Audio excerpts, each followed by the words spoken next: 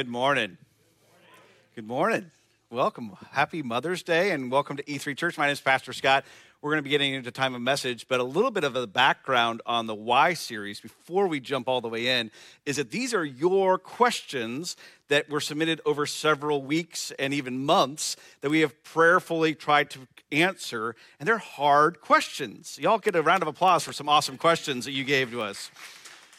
And some of the questions were kind of difficult to wrestle with. For example, next week, Pastor Michael will be talking through why do bad things happen to good people or good things happen to bad people. But the point of this today is we're going into denominations, is this was the least aggressive for Mother's Day.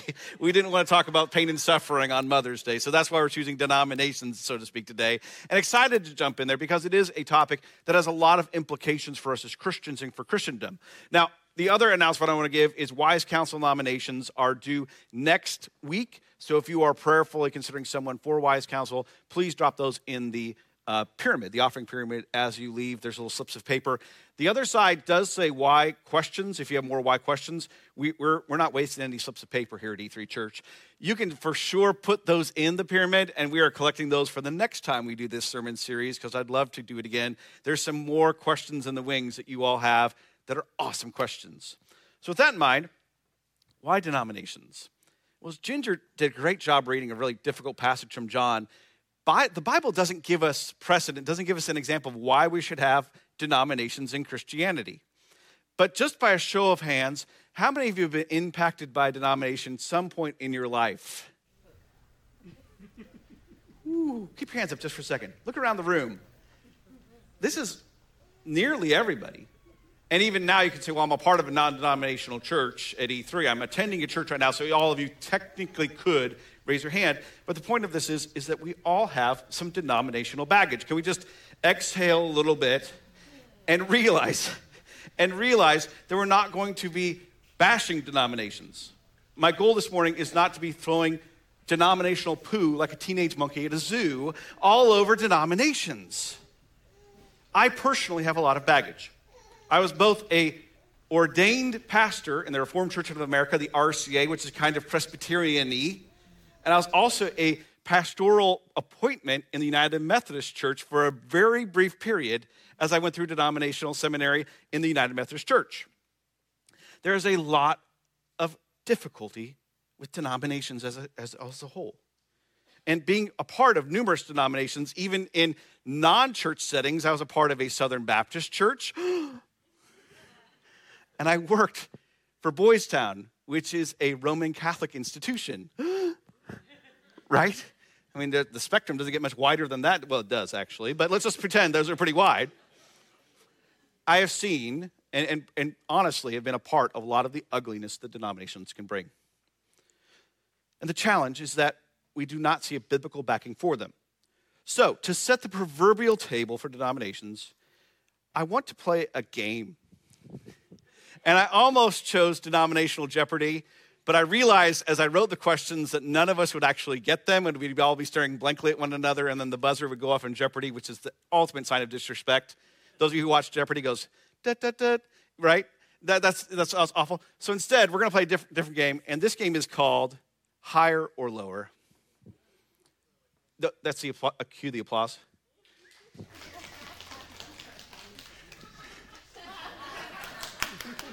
Hi, I'm Pastor Scott. Welcome to E3 Church. Today we're talking about denominations, and we're going to play the game Higher or Lower. There it is.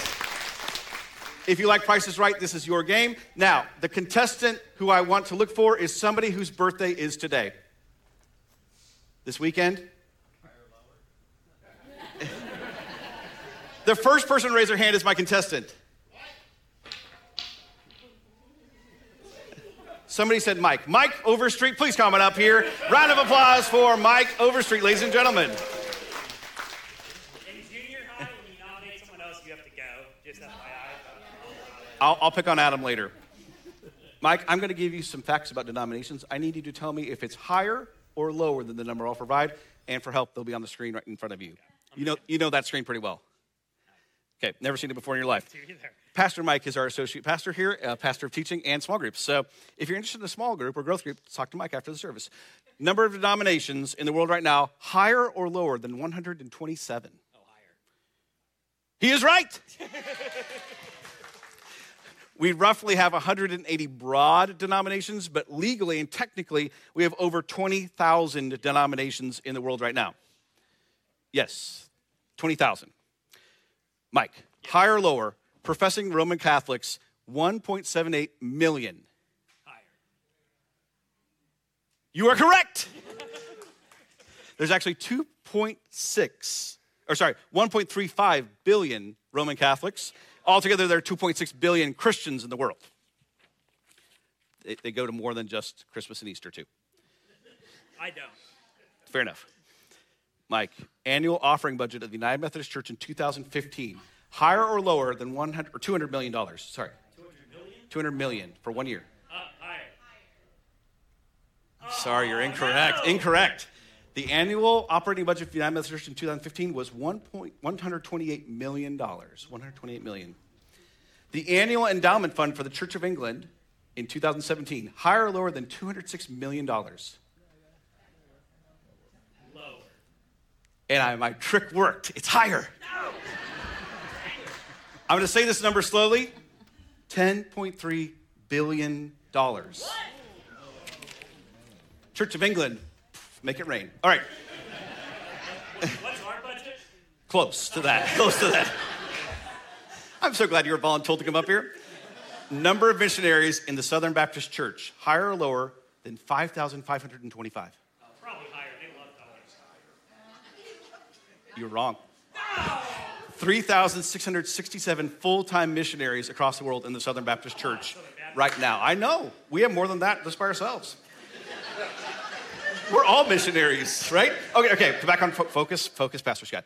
Number of Lutheran seminaries, higher or lower than 12? You want to ask the to the audience for some help? Okay.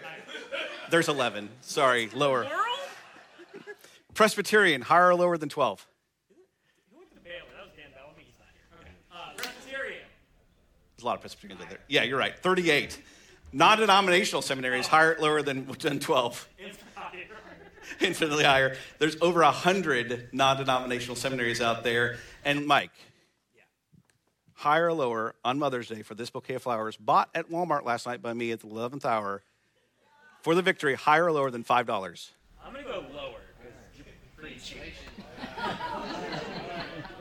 You are correct. It was $3.75. This is your parting gift. Round of applause for Mr. Mike Overstreet, everyone.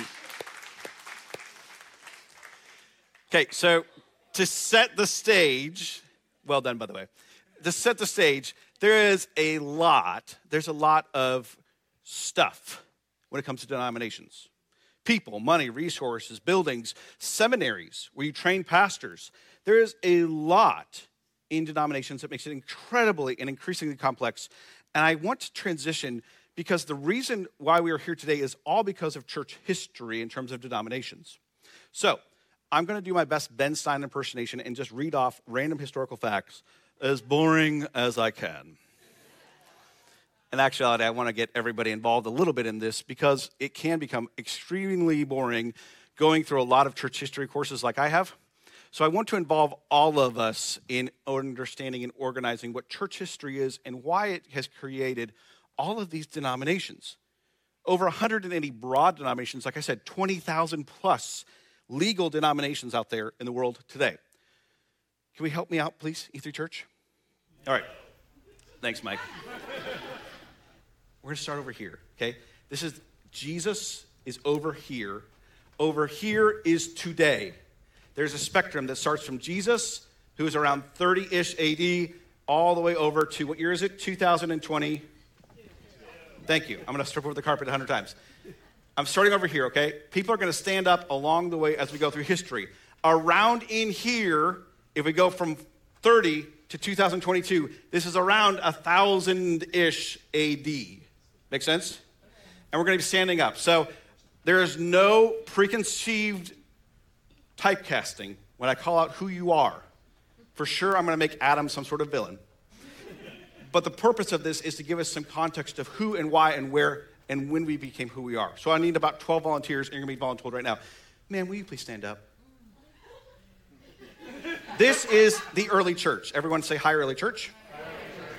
Now, right from Jesus, he dies, he's resurrected. He goes to 12 disciples and a lot of women, and he says, go, you are now the church. You are now inspired, equipped. And this thing called the Holy Spirit comes down, and the early church is born. Now, the early church is not what you may expect as you're sitting here today. The early church did not have a bunch of powerful, wealthy people who were funding it. They're not billion-dollar endowments in the early church. The early church was primarily made up of the poor, of the disenfranchised, and women. It was orphans, widows, who were part of this early church. For the very beginning of the church, it was a very small group of crazy people who loved Jesus Christ. And man, they did miracles. They did unbelievable things through their early history.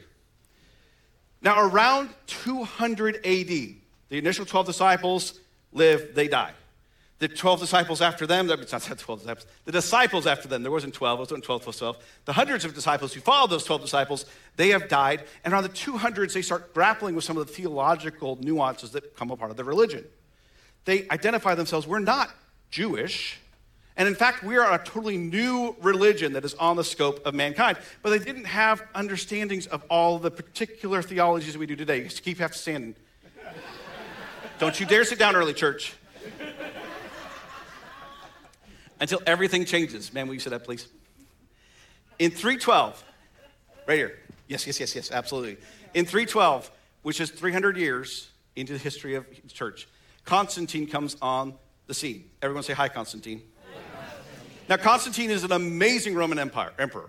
Constantine has this vision, though, as a Roman emperor who is not a Christian. His mom, we believe, was a Christian. We're not sure. And he has this vision that on the shield of the Roman army, that there will everything is revolving around this Roman army to put the letters of Jesus Christ on them. And guess what? Constantine wins the battle. So Constantine says, hey, I had this dream to do this, and there's this whole religion that's based upon this. So guess what? Every Roman person, you are now a Christian. Woo, it does work like that, right? It would be like this, and this is not perfect, but it's close. Imagine, regardless of political affiliation,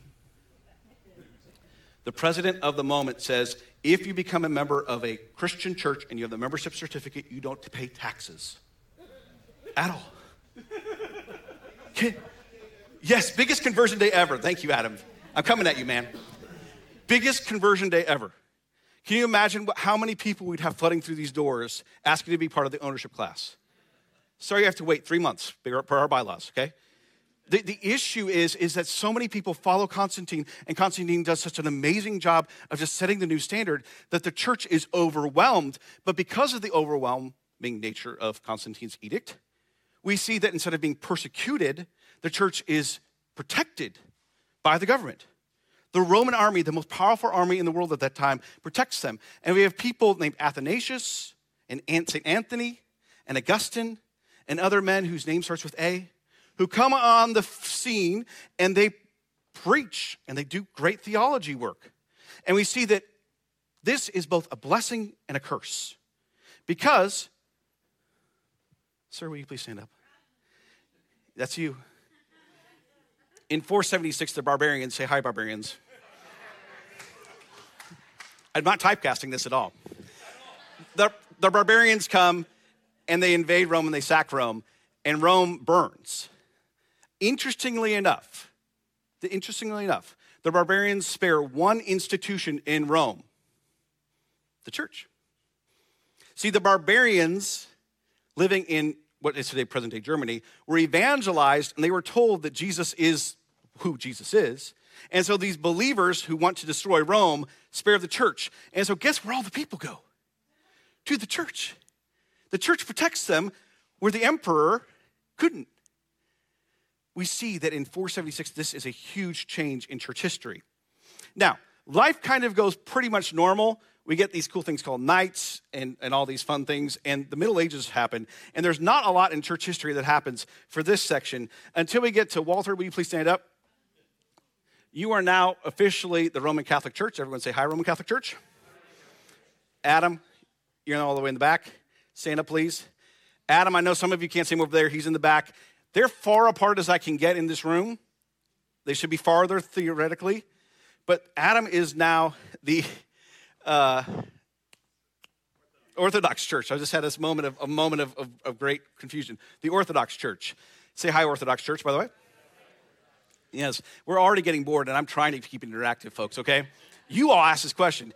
Now, the Roman Catholic and the Orthodox Church are so separate, and they come and they split apart for a variety of hundreds of years of reasons. Mainly it's because of language. The Orthodox Church picks more of the Greek. The Roman Catholic Church picks more of Latin. The Roman Catholic Church believes that Rome is the center of all of Christianity, and they have this person called the Pope. The Eastern Orthodox Church says, no, sorry, we should have the pastors of every city where we have a church be the leader of that particular city or congregation. There's all sorts of other reasons why that none of you want to get into because it would be so boring and you just fall asleep on Mother's Day, which is not very fun, okay? So here's the point, is that this is the first split of denominations. You three, thank you for standing up. You may sit down. You two have to stand the rest of the service. Okay. Roman Catholic Church, Eastern Orthodox Church, they split. And we see that for the next 100-ish years, the biggest black eye on Christianity is that we do these things called the Crusades. If you want to be depressed, research the Children's Crusade. It's depressing. A bunch of children come up and they say, hey, let's give them swords and shields and we're going to go take Rome, and then they marched them into slavery. Yeah, that's gay Christianity. Okay, these two are the two main forces of Christianity for hundreds of years, these dark ages, until we get into around the 1400s. And this thing called the Great Enlightenment or the Renaissance occurs. And during the Renaissance, I have no idea on my notes, just so you know, around the 1300s, 1400s, a guy named Johann Gutenberg makes the printing press, and he starts printing this thing called the Bible that common people can read, even though most people are illiterate. And we see that in 1517, there is a great man who's also a priest in the Roman Catholic Church named Martin Luther, who arrives on the scene. Luther sees a guy named Setzel, who is a funny name, and it sounds like pretzel. And Setzel walks around asking people to buy forgiveness because he can charge them whatever he wants to charge them. And so he asks, hey, I know that you over there make $17,000, and I know you make $100 million, so your sins are actually more expensive than your sins. And he starts robbing to pay off the Roman Catholic Church. Now, the Roman Catholic Church today does not practice this as far as I know. Thank you for laughing. Martin Luther. Mallory, would you be Martin Luther? This is your dream come true. Martin Luther arrives on the scene. He says, I can't handle this anymore. He writes theses. He nails them to a door. And he begins the second great split of the church into denominational branches. Roman Catholic, Martin Luther. Lutheranism is born. Now, behind Lutheranism is another denomination. Please stand. It happens very organically, but also kind of choppy, where this guy named, again, I'm out of my notes here. I have no idea. Calvin. John Calvin comes on the scene. And John Calvin comes in the middle 1700s. Everyone say, hi, John. Hi, John. I know that's not your name. John comes on the scene, and he, from an academic side, creates Calvinism, which has offshoots both in Reformed and then all Presbyterianism, and also this thing called Arminianism is born out of his brain, more or less. He makes these things called the Institutes. Lastly, around this time, we have in the, John Stott, I got to pick on you a little bit. John's going to stand up. Everyone say, hi, Henry VIII. Again, not typecasting, not typecasting. This is the part of the service where you go, okay, this seems a little bit like a little, greasy, seedy, part of a soap opera. Yes, it is, okay? Henry VIII has 6 wives, okay? He gets the first wife, can't have a male heir, so he says, hey, I need to divorce her, and he comes up with a cockamamie excuse, comes and asks the Roman Catholic Church, and they say, okay, fine. But after the third or fourth divorce and beheading of his wives, the Roman Catholic Church can only do so much. So he says, I'll create my own church. And the Church of England is born. Now, the Church of England has a lot of bad things about it in its infancy, but it's one of the most powerful churches in the world today, and an awesome church today, of course. But it's interesting that 2 churches are born out of theological exercise and disagreement, and one church is born because he needs to have another divorce. We see that in this time period, all of these 3 major branches of Christianity represent a lot of what happens, but there's also miniature splits that happen along the way as well. these Anabaptists come along and they say, hey, baptism is the thing that we need to be saved and cleanse us of sin. So they just keep baptizing people. Every single day people are getting baptized because they're just worried that they might have sinned. That's theologically accurate? No. It is during this time also we see a great number of conflicts. So look at each other just for a moment. Out of these two branches in particular, sorry, over here to Mallory. We don't care about him back there anymore, okay? Out of these two in particular, we see the 30 Years' War erupt. 30 years of war. And not just war, I mean, it is war over the entire German landscape. From 1618 to 1648, the entirety of the European continent is war because in the name of Christianity. We see back there with Henry VIII, as his descendants come about, we have these people called the Puritans and the people called the Pilgrims. And now you're like, oh yeah, I know Pilgrims, the Nina, the Cinta, and the Pinta Marina, right? Those three ships, yeah. And you know that from the Church of England, we see that people come to the United States to find religious freedom in those names. Now, from all of these four denominations, we see every single denomination comes to the New World, to Americas, and starts their own different versions of Christianity. And that gets us into the 1700s. Jay, will you stand up, please? People like John Wesley in the 1700s had this version of the First Great Awakening. And John Wesley creates a whole new denomination called Methodism and all the branches thereof of Methodism. And they start in the United States creating more and more excitement. And there's whole missionary movement that somehow we can go tell the entire world about Jesus is born. And all of these people are working towards doing that. Now, if just everyone behind Jay can stand up, all of these denominations really flourish, but also divide during these 1700s to 1800s time. We have the First Great Awakening, and then we have something called the Second Great Awakening, all happening around the United States. And you all divide and split up mainly because of the color of the church carpet. Surprise. Little nuances like that, but also huge theological differences. And we even see that there's a lot of heresies that erupt during this time. Churches that are born that have nothing to do with Jesus Christ, and hard theological concerns that happen during that time. We see groups like the Seventh-day Adventists, the Holiness Movement, and the seeds of Pentecostalism are grown during this time. And so many other churches are made. Now, all the way over, it's so dark back there. In the very back corner, will you stand up, sir? Here's us. We're a non-denominational church who says we see what happened before and we think we can do it a little bit differently. Not better, but a little bit differently. That takes the entire church history lesson that I did in only 13 minutes to a close. Round of applause for everyone who stood and who sat during this time. You may be seated. Here's the point. You have to understand a little bit of church history to understand why denominations. But they're not all evil, not all bad. Why denominations? They show the spiritual gifts of God's people in mass. It's the first takeaway. They show the spiritual gifts of God's people in mass. If you look across the entire church landscape today, certain denominations tend to be a certain virtue or aspect of Jesus Christ. I look at the Reformed denomination, and it's a little heady. There's another word for that too. But they're a little academic-y. The Methodists, in contrast, are a little bit more servant-oriented minded, and they're sending out all these different service organizations. If you look over and you say, hey, the Southern Baptist Church, while you may or may not agree with some of the things that they do, they send out missionaries more fully accredited and trained than any other denomination. They are the feet of Jesus. And we see that these different denominations take on various different aspects of Jesus' body in mass.